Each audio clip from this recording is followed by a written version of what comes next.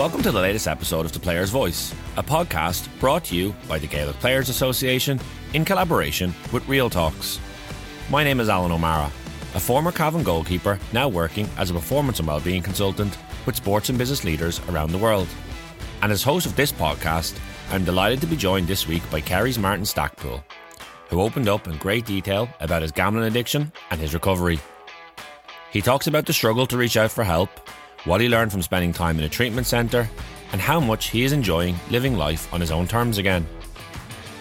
This podcast series is part of Bio 360, a GPA programme that empowers inter-county players across 4 key areas: life skills, well-being, dual career and transitions. Please go to bio360.gaelicplayers.com to learn more. Before we get started, I just want to remind you that if you are a GPA member and are worried about problem gambling, please call 1800-989285, or you can text GPA to 50808 from the Republic of Ireland. From Northern Ireland, please call 0800 044 5059, or you can text GPA to 85258. If you aren't a GPA member and do need support, please check out gamblersanonymous.ie or problemgambling.ie. But for now, please enjoy this incredible episode of The Player's Voice with Martin Stackpoole.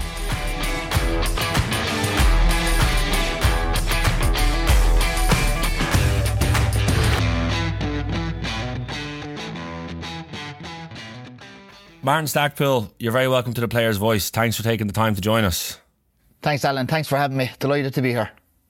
No, real pleasure, and it's definitely a conversation I'm very much, and I have been looking forward to having with you. I know you've had club commitments and different things going on, and we've delayed it a couple of times, so great to have you today. Delighted to be sitting down with you.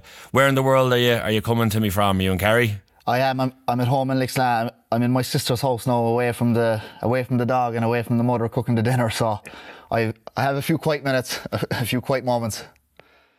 Great. No, I'm delighted with that. It wouldn't be the first time that we've had guest appearances from dogs in a couple of episodes. I was talking to Mary Hulgrain recently. The dog popped in, and I'm pretty sure Fanula Carr had a dog knocking around as well. But thanks for finding a quiet spot, Martin. I suppose I just start, how's life? What are you up to? Kind of what's going on at the moment? Yeah, life is good, Alan. Life is good at the moment. Getting ready now for college again next Monday. Heading into second year there in psychology in Limerick. So looking forward to that now again, getting back into that routine again. I found a great routine last year. Kind of heading to the library. I did it from the very start, and it just kind of stuck with me then, and really benefited me, I felt. Whereas if I was chasing my tail from the very start, I'd be stressed to the gills. I'd be awful to be around, I think. And then you were saying, so you're in second year of psychology in UL, is that right? Yeah, that's right, Alan. So I was going to ask you then, obviously, you've your first full year done. Kind of what age are you now, Martin, actually, if you don't mind me asking? I'm 33 now at the minute. Okay, brilliant. So then, and I'm right in saying this is your first time in college, you didn't go to college when you're a teenager in your 20s, so you made a decision as an adult to go back to school, is that right? I did. When I finished school, and I would have went straight into an apprenticeship. So straight into a trade. And I guess at 30 years of age then, just the way life took me, I had a good job, well paid job, didn't hate it but didn't love it, and just decided to, try something that I really was passionate about and loved. And I wasn't sure about college. It was overwhelming me, would I be able for it? Would I be good enough, that I've been away from school for so long. And I did a level 5 course, a level 5 social studies course, which had a lot of psychology in it, and it really, got me ready for college and showed me what it's all about, regarding assignments and I suppose being punctual about assignments and that academic writing, which I wouldn't have been used to. And I think without that, I would have struggled if I'd made the decision to go straight into it. It really benefited me, and I'm delighted really with the decision I made at that time. Oh, that's brilliant. It's great to hear. And then they come into that decision, and you kind of touched upon it there, that kind of, whether it's that built in self-doubt or stigma of you shouldn't do that or can I do that. Was that something you navigated yourself at the time, Martin? Like, were you talking to people about it, kind of exploring it before you went and did the level 5, or was it kind of something you decided that you wanted to do for yourself?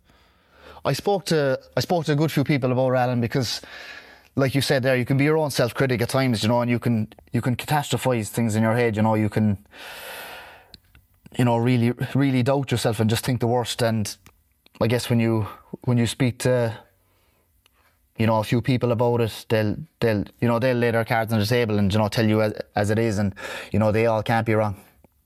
You know, and it's just kind of stepping stones, really. Like, I think the level 5 was the right thing to do. I think it was a bit early, especially I was in early recovery at the time, you know, to be jumping into college and these assignments and, you know, this big college that I wasn't used to, and, you know, it could have overwhelmed me, like, and, you know, put me on the back foot. So slow and steady kind of wins the race, really, and that's the way I did it.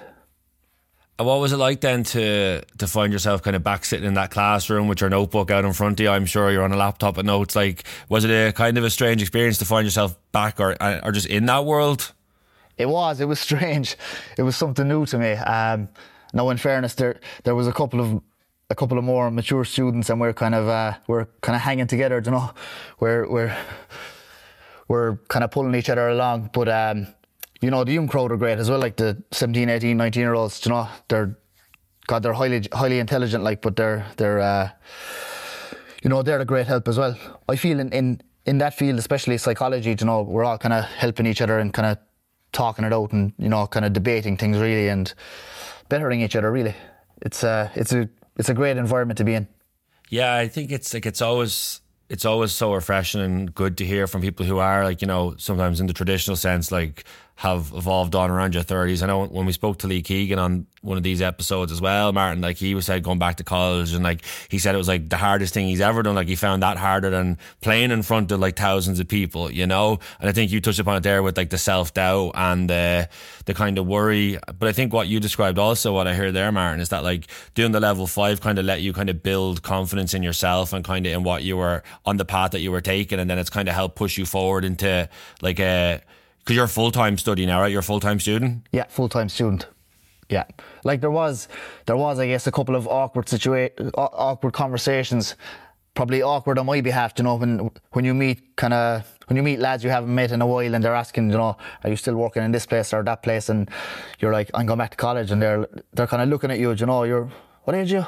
You know, that kind of thing. But I was kind of very open-minded about it, like, and, you know, I guess I can't change what anyone else thinks, and, you know, it doesn't really matter at the end of the day. It matters what I want to do and what I think, really.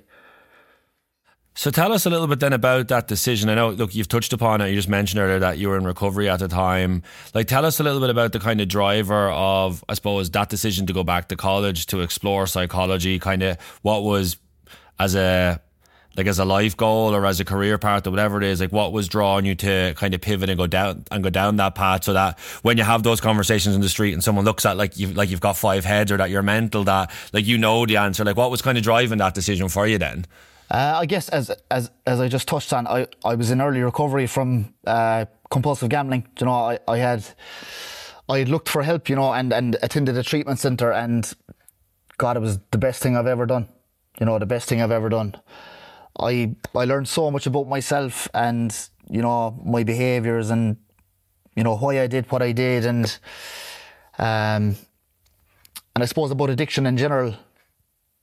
And, you know, God, the people inside there, like, were amazing, you know, to watch. Like, I suppose how well they were. A lot of them were in recovery themselves, you know, the people working there, and, you know, they were just so well, you know, and I wanted that, like, and you know, that's a constant goal for me. And then, you know, just helping people. Like, I know it's a huge thing out there, you know, gambling and addiction. And I feel with my experience, my life experience of it, you know, I can identify with a lot of people. They can identify with me, and, you know, I want to get them out of that, you know, that dark place that you can get yourself into, and, you know, all the trouble and all that, you know, that hole that you feel you just can't dig your way out of.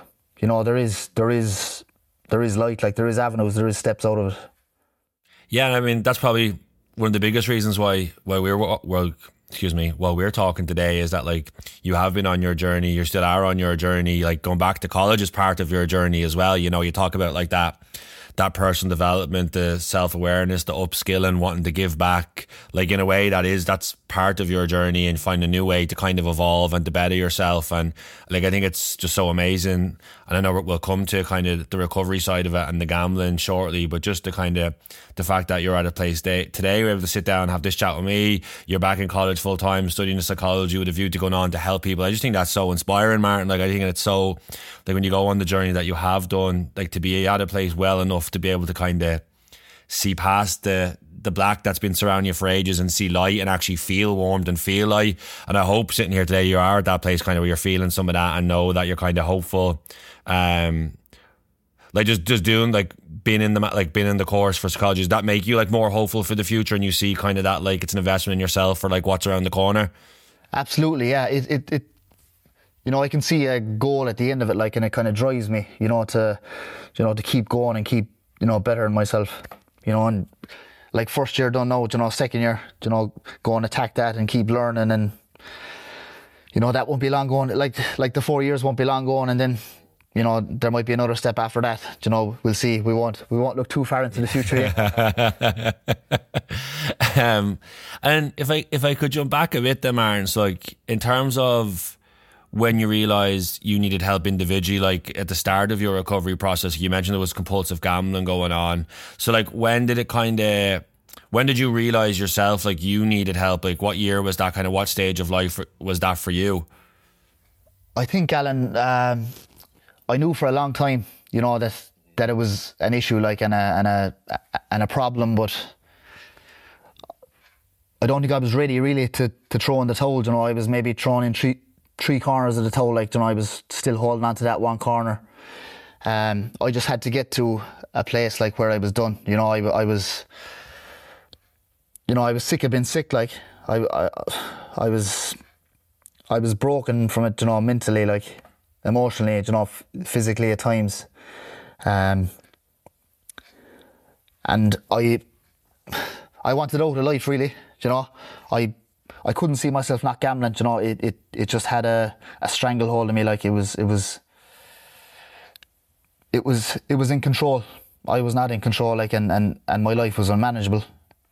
I just got the courage. I just got the courage one day to ask for help. I just sent a WhatsApp message to a member of staff there with the GPA, and avenues started to open, things started to happen, and look. Today, like I've a fantastic life, and I could never envisage that. Like, it's incredible. Like, obviously, that, like you said, you did find that courage to reach out for help, and I think you kind of alluded to it there, Martin. That like often people like will bounce around kind of in the struggle and in the blackness or in the darkness, but there's kind of a sense of needing to reach that like rock bottom or that kind of moment where the penny drops of okay, like I've got to do something to move forward here. Like literally just a couple of weeks ago, like Mary Hilgrain talked about it from an addiction and a different point of view, like with regards to drugs and alcohol, and just hitting that moment one day. I've been like, I wonder what life would be like if I did stop drinking or I did stop taking drugs, and like you said there, like if there was compulsive gambling going on, was this over a period of years, Martin? Is that fair to say, kind of from what you're saying?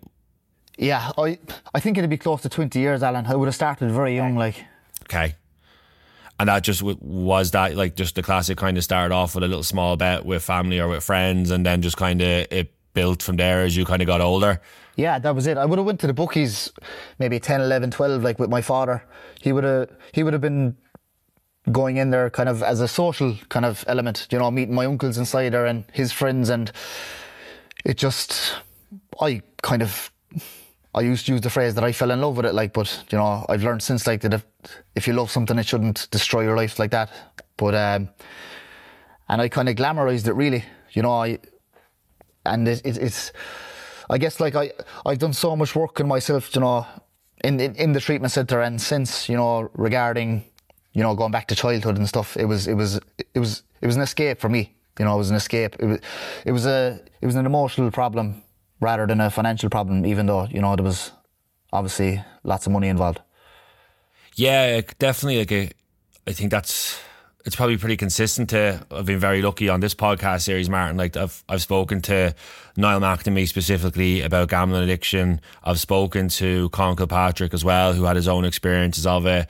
And there is usually those, like, it starts off with like that, I suppose, the innocence or like the little buzz or the little hit. And then in terms of, it becomes more of, it's an emotional escape, I think, is something Niall McNamee would have said when we spoke to him, you know. And I suppose, like, without kind of getting into the weeds of kind of, you know, the gambling and the level of it, and because I don't think we need to talk about that, Martin. Like, what I was curious about, and let's say there's someone listening to this, be it another player or just someone else that's sitting at home now with, maybe they have a partner with addiction or maybe they're struggling themselves. When you're going through that chaos and you kind of start getting a sense of, I think I do need a bit of help, or I could maybe get help here. What's the barriers at that point in terms of, like, you know, what's stopping you from when those ideas or those thoughts start presenting themselves of maybe I should get help? Like, what squashes that, or what was the barrier on that for you in that window, if that makes sense? Yeah, it does. My ego would have been the barrier, definitely, Alan. Do you know what? I would have seen it as a weakness. I didn't want people to know that I was struggling with this, and because I had, I suppose, formed this identity, like, of you know, a hurler. Like, I suppose down here in North Kerry, you know, there's just a small pocket of clubs, like, and, you know, we'd be all known around the place. And like, whenever my name is mentioned, you know, oh, he's the goalie, he's the Kerry goalie, that kind of thing. Like, and I thought that would destroy that. You know, I guess the hurling kept me going as well. You know, it had me something to live for, really. You know, I had that other side, even though I was living a double life. You know, this one on the side was going well, like, most of the time, the hurling. But it was my ego that stopped. It was my ego that stopped me.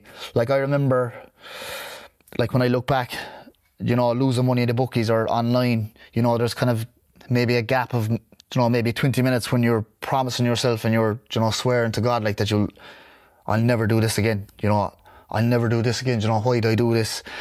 And, like, you might have a message wrote out to someone or something, but I never sent it. You know, I never sent it. You know, and that could have, you know, broke the link in that chain. You know, it might not, but I never sent it. You know, and like 15, 20 minutes later, I'm back looking for money again, or to go again, or looking at tomorrow's racing or something like that. You know, when I look back, there was windows, you know, where there was a chance, I suppose, to kind of let someone else in, you know, because it was so kind of secretive, really. And that's because you mentioned ego there, Martin, and then obviously, like, the athletic identity part of you, and that sense of being known or having a perception of how you're meant to present as, like, you know, a leader or tough. Like, it's ultimately like some of that athletic side or the athletic identity side of you is kind of stopping you from being the kind of vulnerable, asking for help, and it's that kind of almost like a push-pull going on between them, to a point where, and again, correct me if I'm wrong here, where, like, the little ball's bouncing over and back, or the two voices are going at it, and then you kind of just step back into the cycle that you just came out of and do it again. Like, is that kind of what was happening? Yeah, absolutely. You explained it perfectly there. Do you know, it's like, it was a rerun every day. Same thing was happening. You know, same thing was happening. I just couldn't get out of it, and it just, you know, a day turns into a week turns into a month. You know, months turn into years. And, you know, it never gets better. You know, it just keeps getting worse.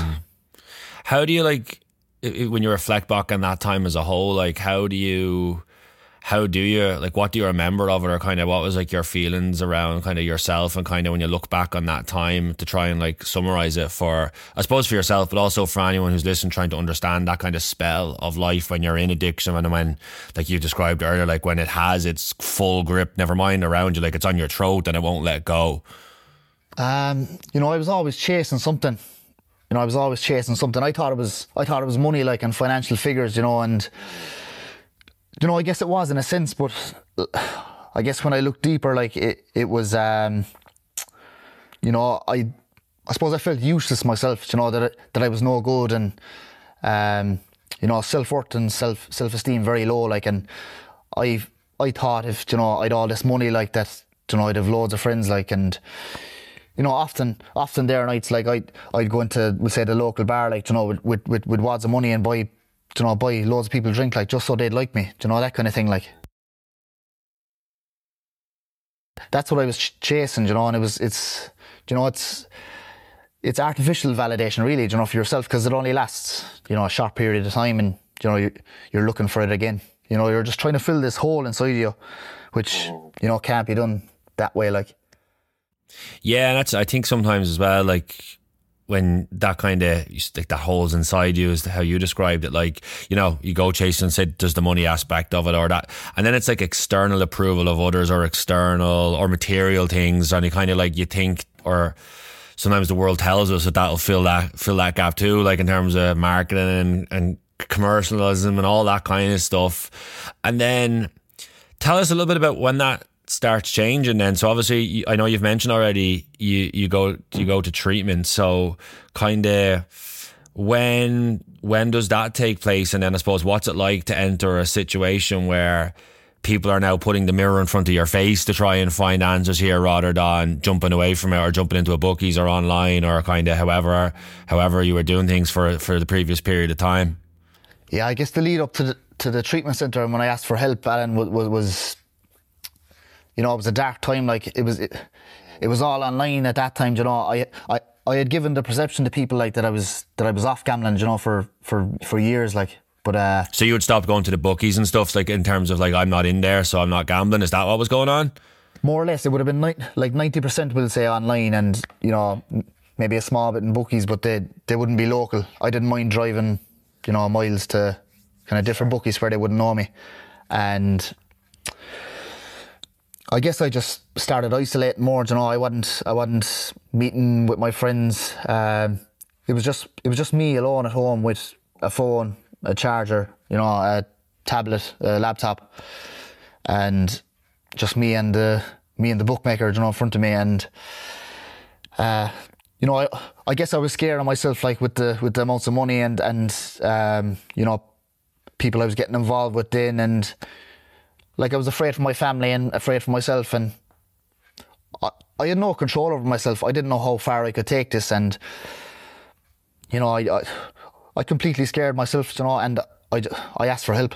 I went into a treatment centre, usually me going somewhere because my self-worth was so low, Alan. I would research it to the last, you know, so I'd have kind of practiced, you know, conversations and, you know, what was going to be ahead of me, like, so I'd kind of know and not look stupid. But I never did that with the treatment centre. I went in totally blind and kind of totally open-minded, like, you know, I said, what's the worst that can happen, like, you know, maybe I'll get better. And went in there, yeah, when the mirror was put in front of my face, I found it very hard to speak about things, you know, because I had suppressed them for, you know, such a long period of time. You know, it took me a couple of weeks. But once that started to come out, like, it was, you know, it was like a waterfall, like it was like a release valve. And, you know, there was stuff you'd be afraid to tell people because, you know, the stuff you do in your addiction, like, is horrible. But, you know, you're waiting for people to be shocked, and they're not, you know, because they can identify with it. They've probably done it, you know, or done similar, and I suppose there's an aspect of relief in that. And, you know, then you, I suppose, start to dig deeper in, you know, why you did that and why you react, you know, why you react and feel the way you did. You know, I was, you know, me against the world. I was resentful against everybody, you know, angry with everybody. And, you know, I learned who Martin was. Like, if I was never in addiction, like, I mightn't have learned that, you know. I'm you know, so I'm glad for it in a way, you know, that I got to know who Martin was, and I'm still getting to know him, you know. I went into a treatment centre, Alan, at 30 years of age, like, and emotionally I was probably 12 years of age. You know, I didn't really know how to feel. I disconnected with my feelings, you know, for so long that it was just really high and low. You know, there was no kind of happy, sad. You know, I couldn't really pinpoint what they were. Yeah, so that like, I mean, what you've described there, Martin, is so powerful, and like to say things like learning who Martin was, or like basically like learning about like yourself, and I said looking in that mirror, and then also staying looking in it and not running away from it. Like, it must have been it must have been quite a powerful experience to be in the treatment centre, but like also then, to be fair, like, it also must have been like was it overwhelming at times? Was it scary at times? Like, was it you mentioned the kind of the release and the buzz. Like, I'm sure it's just unlocking all sorts of stuff that just comes spinning out of you during that. Are you in there for like 12? Is it 12 weeks, 10 weeks? Kind of what's the period of time you're in there for? Yeah, I was in there for 12 weeks. Well, it's a 12-week program, Alan. I actually stayed for 5 months. I wanted to keep working, you know, and I applied to stay, and there was no issue. You know, they allowed me to stay and work on myself. And it can get overwhelming, you know. It's very heavy, you know, talking about yourself and talking about your feelings and your behaviours. Always, you know, it's all you. It's selfish enough, but you know, a lot of learning in it. I found I was in there for the Cheltenham Festival. Like, that would have been my heaven. Like, you know, I found that week very, very difficult. I cried for 2 full days.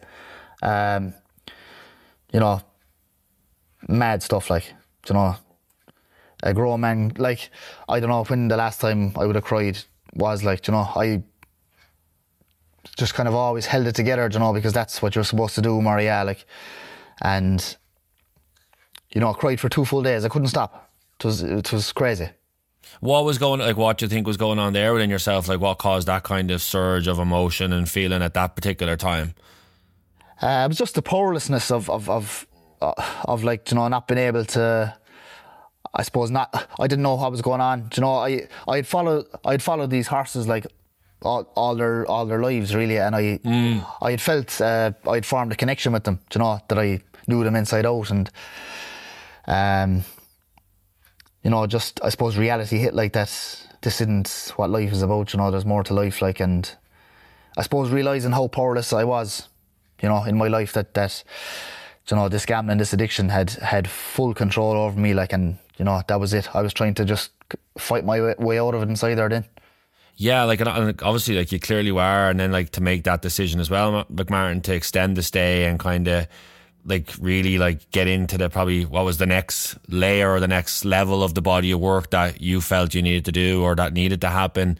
And it was to look back to kind of to that point then, like you mentioned, kind of learning who Martin was. And like, sometimes when people say some of that stuff, like, it's like, you know, I learned who Alan was and you learned who Martin was, but kind of, could you give us kind of a bit of insight as to kind of what you learned about yourself during that window, like, as you kind of had that time to reflect, to be supported, as you were being helped? What kind of did you learn about yourself, like, as you start trying to build, you mentioned self-worth earlier, like self-love, self-care, all those kind of things. They're kind of concepts that we can leave in the air, and they kind of sound a bit like, you know, wishy-washy out there, but kind of what were you learning then at that point? Like, what sticks to you from that time? I guess I lived full of fear all my life, Alan. You know, from a very young age, and I felt inferior to everyone, really. You know, that everybody was better than me, and constantly comparing myself to other people, and you know, what they had and what I didn't have. You know, rather than concentrating on, you know, what I had. And you know, like, I did a lot of bad things in addiction, but you know, I know, like, that I am a good person, you know, and I'm kind and caring, and you know, and probably everybody that goes through addiction is, you know, like, we're probably really sensitive people, but I just learned, you know, that I'm a good person, you know. It like, it was this addiction, you know, not you know, throwing that card, like, you know, you know, passing the blame or anything like that. Like, you know, I take full responsibility for everything I did, like, and you know, I'll take the consequences, you know, suffer the consequences. But you know, I guess I learned, you know, what triggered me as well over a period of time. You know, certain moments in life can trigger you, like, and bring you straight back to being that you know, full of fear child. And I guess my awareness, you know, really grew around that. And when you're aware of something and understand it, then, you know, you can take steps to, like, better yourself in those situations. You know, it's very easy to, I suppose, begin to fix something when you understand why. You know, whereas I never did. I just reacted, you know, before. Whereas now I'm kind of proactive in my steps. No, it's like, there's such power in that, and like, it, you know, it makes me think of, like, like in my life, my day-to-day work, Martin, like, well, I would often try and like help athletes and coaches and teams develop like self-awareness. And again, it's one of those phrases, you know, you keep it like, it can be in the clouds and kind of everyone says, yeah, well, you have it or you don't or whatever. But like, these are all skills that can be developed. And like, as you're talking there, I think of like, there's a little triangle that I always use, and it's just like thoughts, feelings, actions. And it's like, you know, what am I thinking? How does that make me feel? And then like, basically, what action am I going to take? Because like, that's the kind of the choice bit as you kind of get better at that triangle. And like, what I listened to you describe there, like sometimes like, you know, obviously in addiction, and if we don't have self-awareness, like we kind of react without even realizing, like the reaction happens. But then it sounds like that time gives you an opportunity to kind of get more in tune with what's going on inside your head, then in terms of your heart, your soul, what you're feeling, and then it gives you kind of more power where you actually start getting ahead of things or getting to choose better decisions that are going to help you move forward, rather than maybe pre-treatment where you're making decisions or taking actions that throw you back into the roller coaster. You know what I mean? Yeah, absolutely. And like, I'm not claiming to be perfect, you know. I still react to situations, but I kind of see them for what they are now, and I'd say, you know, like, why did that happen? Why did you do that? You know, I can kind of you know, address it now. I'm aware of it, whereas I was totally unaware of it before.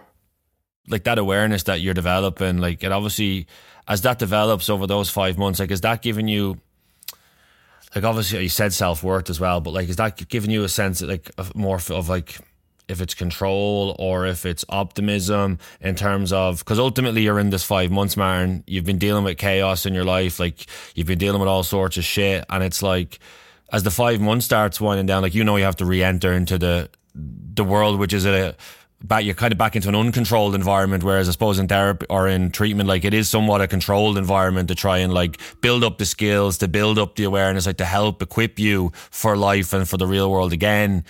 Where are you at mentally then, as you kind of start getting ready to step back outside into Kerry, into your home, into your town, into your friends, into your family, and like work or whatever it was, towards like the end of that 5 months? What's going on there at that point? I suppose a small bit of fear, you know.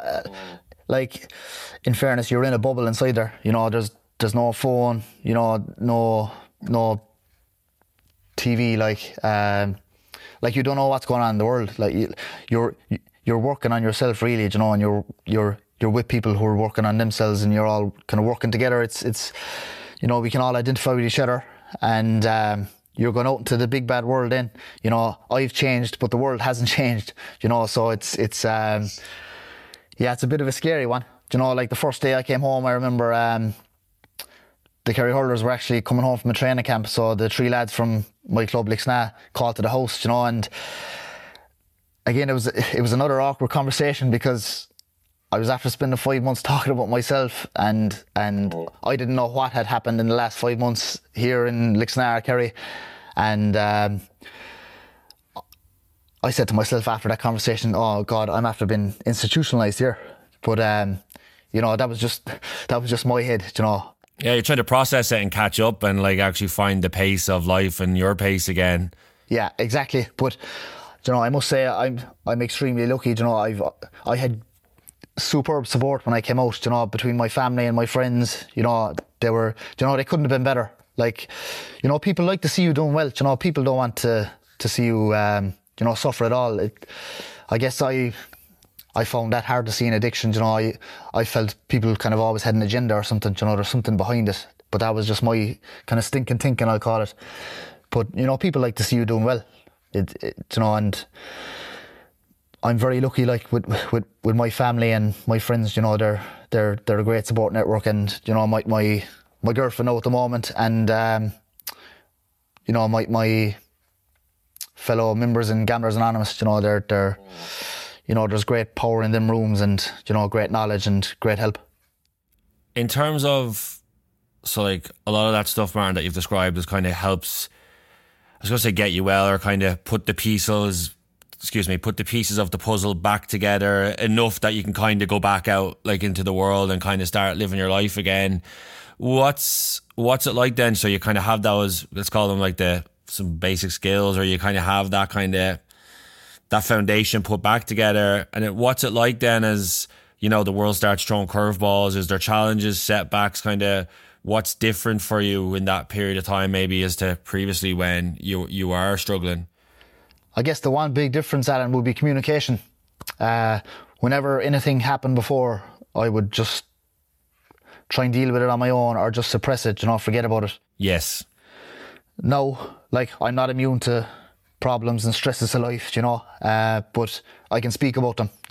I'm not afraid of today. I see it. I used to see it as a weakness. I used to see all these things as weaknesses, but everybody goes through stuff. You have to, and you can't deal with everything on your own. So I guess communication and connection with people would be the two things. Connection with people.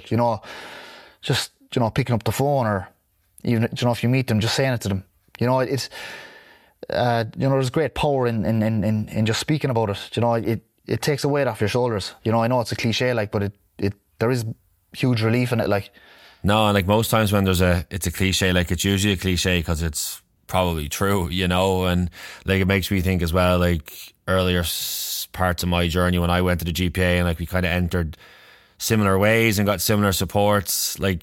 You kind of feel especially I think as a young male, especially I think if sports involved, that you kind of feel any articulation is a weakness, you mentioned earlier. And I remember thinking that if I told my family and friends that this stuff would destroy the relationship, or they wouldn't want to know me, but kind of as you start those tough conversations, the connection grows and comes stronger, and actually the relationships often become better and more supportive and more empowering. And sometimes along the way too, you might lose one or two people who do pull back or do bounce the other way, and that's but that's part of it, because it's kind of committing to the relationships and the people around you. And I think you said communication and connection. I think they're two really important things that help, I suppose, get well, but also stay well, I think would be fair to say. Would you agree? Yeah, absolutely. And I guess I had to change a lot of things,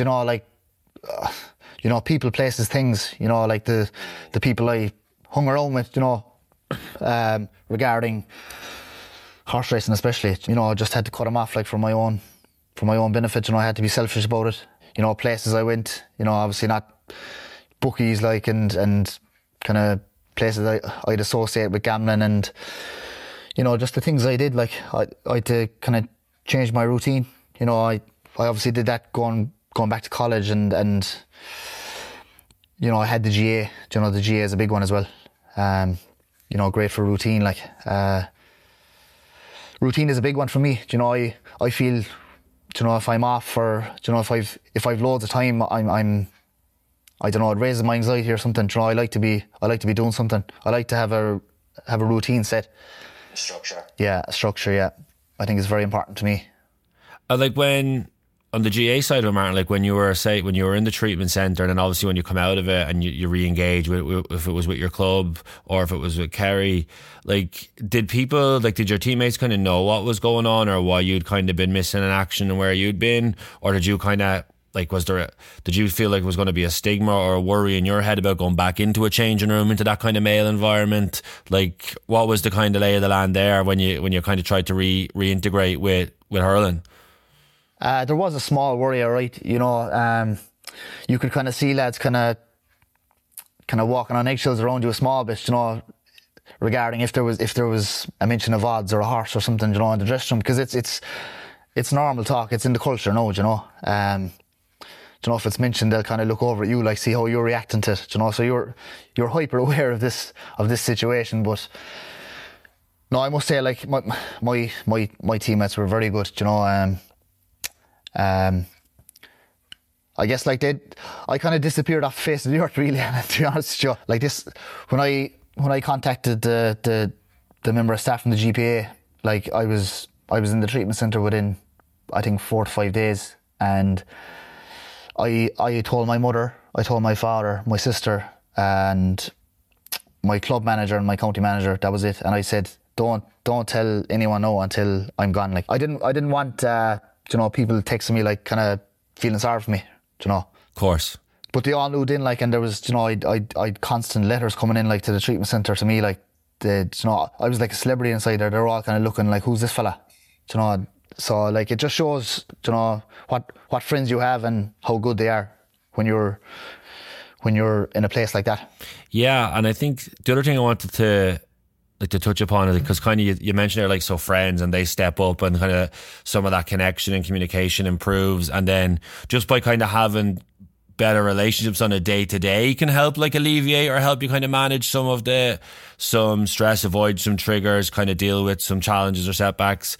And then, but also I want to touch upon, like, in terms of the Gamblers Anonymous, in terms of something that, like, and investing in something that helps you stay well, and kind of keeping yourself in check, and kind of I think someone I know would describe it as, just go in for a top up. Like, it's just kind of maintenance. Is that something, like, is Gamblers Anonymous still like a regular experience for you? Is that something you still do in terms of your upkeep of well-being? Yeah, absolutely, religiously. It's my maintenance, really. It's my medicine. Yes. It's a wonderful program. It's like one fella describes it as, a load of gamblers with gambling problems going into a room. Like, how does that work? But it's powerful. Like, it's powerful. It's a great avenue to have. You can go in and talk about anything. It's brilliant. I couldn't speak highly enough of it. There's a wealth of experience in my local Gamblers Anonymous, and I like helping people, in there as well. One thing I found, Alan, that's when people, I suppose, hear about your gambling problems, they'll come to you and say, I went through this. Like, it kind of opens up a different conversation, whereas I wouldn't have heard it before. I didn't know that, person A struggled with this or person B struggled with this, but they kind of come to you, and I guess they can, confide in you, and it opens up a different conversation, and I found, like, I'm not on social media or anything, like, because I get lost in that now as well. So that was something that another kind of step I took when I came out of treatment, just get off all social media. But I get random phone calls or texts like that such and such person is in trouble, would you be able to talk to them? Like, and I'd have no issue with that. I'd take a phone call or messages if they want, or meet up for a cup of coffee, and if they're struggling with gambling, and like, I like helping them, but they're helping me as well. I don't think they see that, like, they're helping me.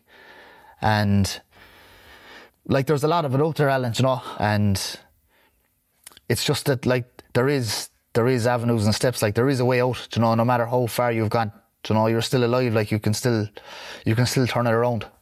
Like, but I describe myself as a walking miracle, like, because I couldn't stay away from a bet for an hour, like, and now I'm over 2.5 years without a bet, How does that make you feel when you say that, Martin? To be able to, I know it's like you don't want to get bogged down in the numbers, and like, I'm sure it's an ongoing thing and it's every day, and I totally appreciate that, but for you to be sitting here today and be able to just throw out that kind of almost like nonchalantly, like 2.5 years, like, how does that make you feel? Like, what does that mean to you?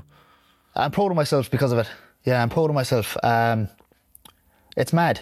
Like, when I look back at when I was in active addiction, like, it's like a different person, and like, when I speak to my girlfriend about it now, like, we'd have conversations about this, and she didn't really know me, back then. Like, we knew of each other, but she can't believe, like, that I was like that.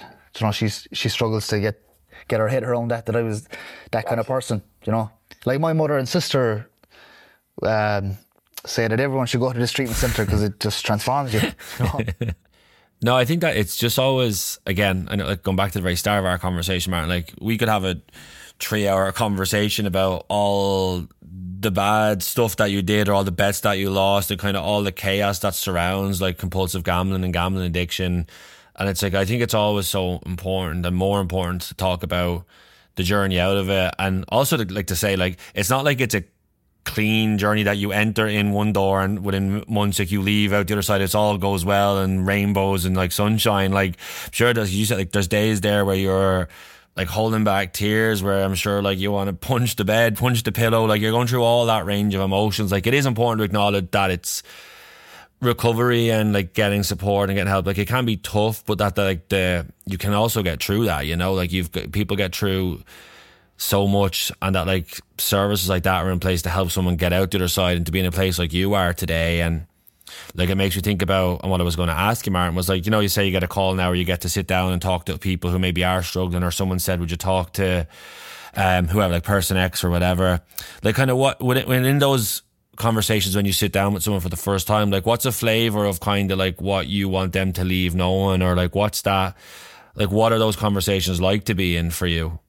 I feel the identification like just changes the conversation, you know, like when they start telling you, you know, what they've done, and you know, like they're waiting for the shocked face as well, like, and you know, I'm probably there nodding and saying, I know, yeah, you know, I did that too. There's huge relief in it, like, and like I probably don't see it myself, but like people see, you know, see if you're doing well, you know, they can see by you, and like they can see that it works, and you know, like they might want a bit of that, you know, it's there for everyone. You know, it's there for everyone. And like, I know it's easy to say that, like, I knew I had an issue for a long time, like, and I you know, I just wasn't ready. You know, maybe it's not some people's time, but you know, like it will be at some stage. It will be at some stage. Like, as you said, my life has totally turned around. You know, like today I'm a son, I'm a brother, I'm a student, you know, I'm a hurler, you know, I'm Martin, like, you know, I can be there for people. Like, I was never there before, unless I was trying to con someone or manipulate them, you know? Yeah.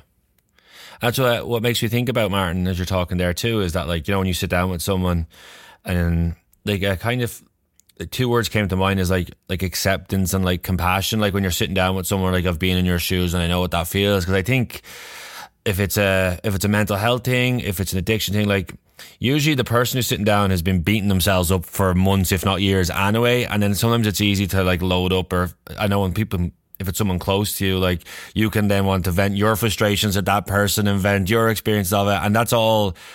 I suppose both things can be true, but then like the actual getting to help and recovery is like having someone who can actually relate, like empathize, and just like accept what you're saying without kind of judgment, give compassion, and then basically just like help nudge someone forward into like the health services then, or the treatment services. And I think to have people like yourself who, they may just be, that might just be a cup of coffee in your day, or someone else is meeting you for an hour, but kind of being able to be that catalyst for change is so powerful, as just like as a normal human in your day-to-day life to be able to do that. And then also like to that point, like I hope, and I'm pretty, like I know that this conversation today, when we put this out there, will do that in some small way for others, because, and I say that with confidence, because every time we've released them from a different player with a slightly, like everyone's experience is different, but also like there's similarities in them all. Like it helps people, like it helps people find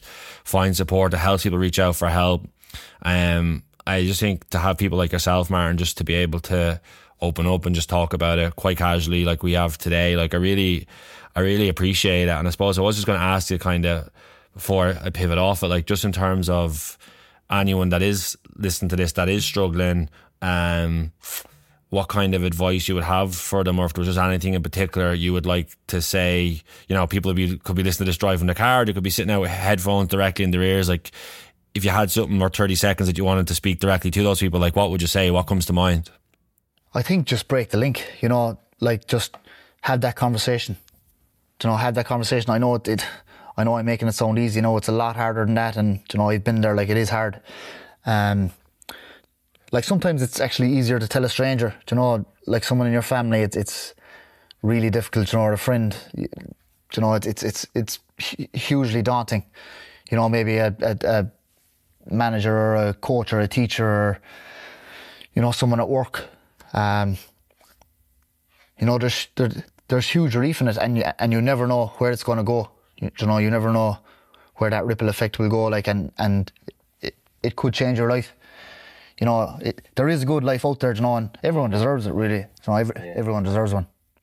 No, you said it can change your life, and I think it's important to repeat that, because it can. And I mean, ultimately, I'm fortunate to be talking to you today, because like it has changed your life. I can see, like, when you're talking about some of the stuff as we're talking, like smiles break out on your faces, like to feel pride in yourself having come from a place that you have. And I just really want to acknowledge that, Martin, you know. And like at the end, before and after this chat, like I'll put in the numbers for the GPAs.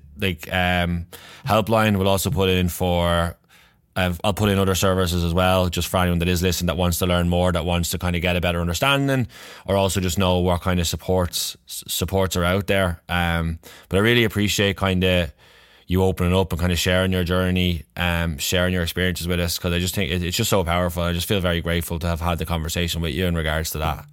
Thanks, Alan. Thank you. Before I let you go, I was going to...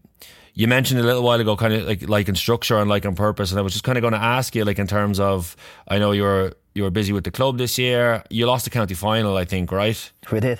Not to bring up bad news towards the end. And I suppose, look at like when you go through kind of what we've been talking about, Martin, like all joking aside, like you kind of learn that like it helps put sport in perspective, and kind of, you know, there's wins and losses, there's happiness and sadness and frustration, disappointment, and I hope that kind of, I'm pretty sure your relationship with sport is probably different to what it was maybe 5 years ago.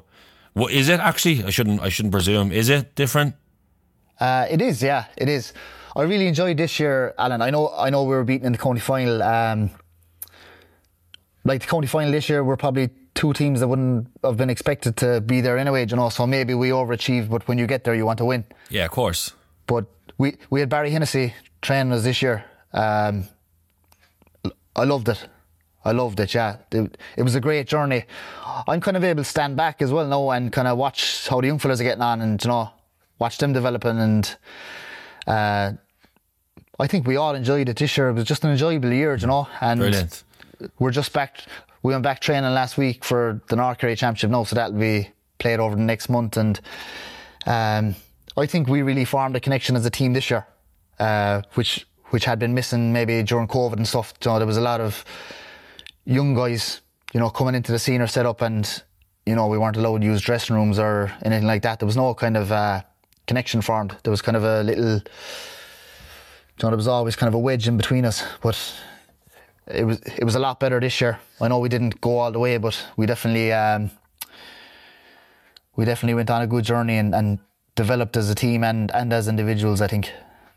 Yeah, and it sounds like you were able to like experience kind of some of the joy and the connection of sport, but also I definitely pick up, again, please correct me if I'm wrong here, that like you felt comfortable being yourself in that training room and with the team, and kind of being Martin as a leader or just as a teammate, and kind of trying to be a more like that kind of positive figure for others. Is that kind of what's going on there in your life as well at the moment? Yeah, absolutely, yeah. Like, I guess I'm playing with a long time now, like, you know, I've kind of been there, done that, most things, but yeah, you know, it's great to be, I suppose, probably one of the leaders in the club, you know. And even though we've a lot of them, you know, we're blessed with a lot of them, to be fair. You know, and we've great young fellas coming up, so, you know, hopefully we'll get back to another one and get over the line. And on the county side, Martin, like I think this year you weren't involved with the panel this year, but I know like you've been heavily involved with Kerry hurlers for probably the large majority of your adult life, I think. Kind of how did the decision to come about to kind of step away, and then kind of from yourself in terms of an individual, is that something that you'd be keen to explore again, or kind of are you ready to kind of move on to the next chapter? Kind of what's going on in that part of your life now? Yeah, my last year with the Kerry hurlers we're in 23 now, so 22 season. With Stephen Lumphy with us. Enjoyed that as well, Alan, because he was coming from the army setup, like, so the routine was there, you know, so it suited me down to the ground. Like, you could have the next 6 months planned out, you know, and it wouldn't change unless there was maybe you know, a funeral or a wedding or something like that, you know. Something significant, like. Yeah, something significant, yeah. You know, so really enjoyed that. But I was going to UL then in September, and I knew I needed to put 100% into that, like, and gotcha. I wasn't going to be able to put 100% into the hurling intercounty level. Like, I still could have done it probably at maybe 70-80, like, but that wouldn't line up with my values now, and, you know, I'm either kind of all in or I'm out. But then I got involved with the Kerry minor hurlers as a goalkeeping coach, and kind of I suppose puck out strategies and that, and you know, it was something new for me. I've actually never got involved here in the local club underage, So it was something different, and I was out of my comfort zone, but I really enjoyed it. And I think I'm back in again this year, or next year, sorry. So yeah, that was something different, so that was another step on my journey, I think. Yeah, it must be nice, like, because what it sounds like, Martin, obviously, is you've done the body of work you have, and you piece it back together, you try and push forward in your life, but you also then find yourself with times where, like, you kind of have enough about you and actually have energy or to give to other things, like to do what you're talking about there, like in terms of coaching with another team and kind of being able to be present and involved in something that you want to be, rather than maybe, closing the door or burying yourself in a dark corner trying to hide from the world. You're actually able to find the pockets of space where you can show up as Martin and, like, contribute and ultimately, like, be your authentic self. And that's in, like, your UL is probably another variation of that too. You know what I mean? Like, you're kind of, does it feel like you're living life maybe on a little more on your terms now? It does. It feels like I'm living on my terms, and it feels like I'm actually living life as it's supposed to be lived, like a normal person, if I can quote unquote normal person, whatever that is. But it's not me. Which, yeah, like, it's a far cry from where I was living before. It's the world is my oyster now. There's, like, I've road in front of me, and I'm going straight down that road. How does it make you feel, like thinking about that, like, and then I suppose feeling that hope and that kind of optimism to look forward, and maybe you don't fully know where it's going to take you, but to be excited and maybe looking forward to travelling down that path? Yeah, it's exciting. You just said it there. It's exciting. I don't know where I'm going to end up. I'm obviously very passionate about the addiction side, and I really feel I'm going to get involved in that kind of side of work, like post college, but maybe something else will grab me in the meantime. There might be one module in college there that I just fall in love with and want to go down that avenue as well. But it's definitely going to be working with people and people that are struggling, and helping them get out of that. And I think that, like, no money can buy that.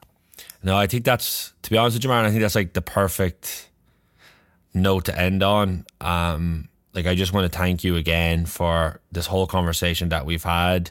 I really appreciate you sharing your journey, and I'm excited for you in terms of getting to live life on your terms, but also I know, and I mean this genuinely, Martin, of, like, the amount of people you will impact on a day to day by just being yourself now, having the life experience you have, but as you add to that and grow and find yourself in environments where you basically get to shine as yourself and be yourself, and to be able to kind of be a little lighthouse or shine a light for someone who's maybe feeling that darkness surrounded by it. It's such a powerful thing, and I feel very grateful that people like you are out in the world doing that and want to do that and show for others, because it just genuinely helps make the world a better place. And I think that's it's such a great thing to be able to say and to hear someone describe doing. So I just want to say thank you again.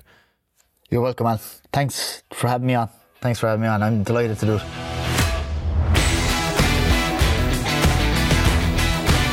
Thanks for listening to the latest episode of The Player's Voice. I have so much admiration and respect for Martin Stackpoole, and I truly believe that this conversation will impact so many. Once again, I just want to remind you that if you are a GPA member and are living in the Republic of Ireland and worried about problem gambling, you can call 1800-989285, or you can text GPA to 50808. From Northern Ireland, please call 0800 044 5059 or text GPA to 85258. If you aren't a GPA member and need support, please check out gamblersanonymous.ie or problemgambling.ie. The Player's Voice is brought to you by the Gaelic Players Association in collaboration with Real Talks. To listen to previous episodes with the likes of Tom Parsons, Aisling Maher, Louise Galvin or Neil McManus, make sure to subscribe to the podcast by searching The Player's Voice on whatever platform you prefer. Don't forget, you can find out more about the GPA's BEO360 programme by visiting beo360.gaelicplayers.com. And finally, if you want to find out more about me or my work as a performance and wellbeing consultant, please go to www.realtalks.ie. Thanks for listening.